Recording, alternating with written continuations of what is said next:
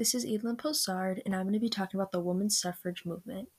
The women's suffrage movement started in 1848 in Seneca Falls, New York. This was the main idea to get the right of women to vote.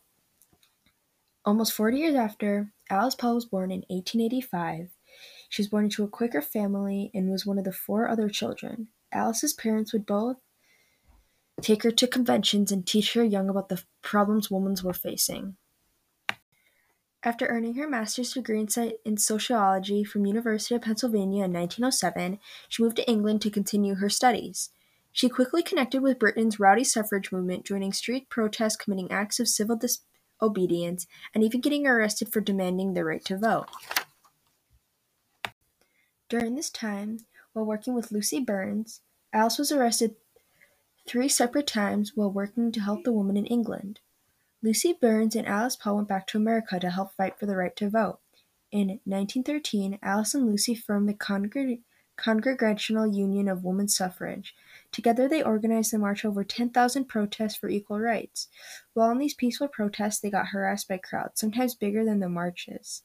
This happened in a similar fashion again a few years later in 1917, when Alice helped lead the very first women's suffrage picketing at the White House. So later on, she formed the National Woman's Party.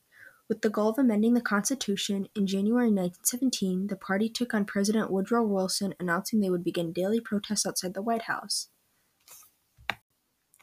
Faced with public harassment, federal authorities released the prisoners in late November.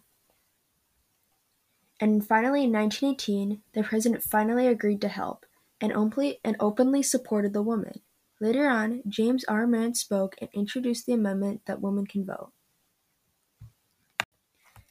Women would stand outside the White House for 6 days a week, no matter the weather, even harassed by the public, and named it Silent Sentinels. But the protesters kept showing up. By fall, dozens of women were imprisoned, Alice on a hunger strike, endured brutal force feedings, and others were often beaten. Now that Lucy Burns has conquered this challenge, she needed to move on to her next. Passage of the Equal Rights Amendment, which she wrote herself, and men and women shall have equal rights. Throughout the United States and every place subject to its jurisdiction, the era faced strong opposition, and some thought it might even undermine existing protections for women. After being introduced in 1923, it took nearly 50 years for the era to pass through Congress. But Alice refused to give up. Alice died in 1977 as the era was being voted on by the states. The battle that continues today in 2021, Virginia became the 30th state to ratify the era, almost 100 years after Alice first proposed it. Alice Paul made a big change in the world, but also you can make a change too.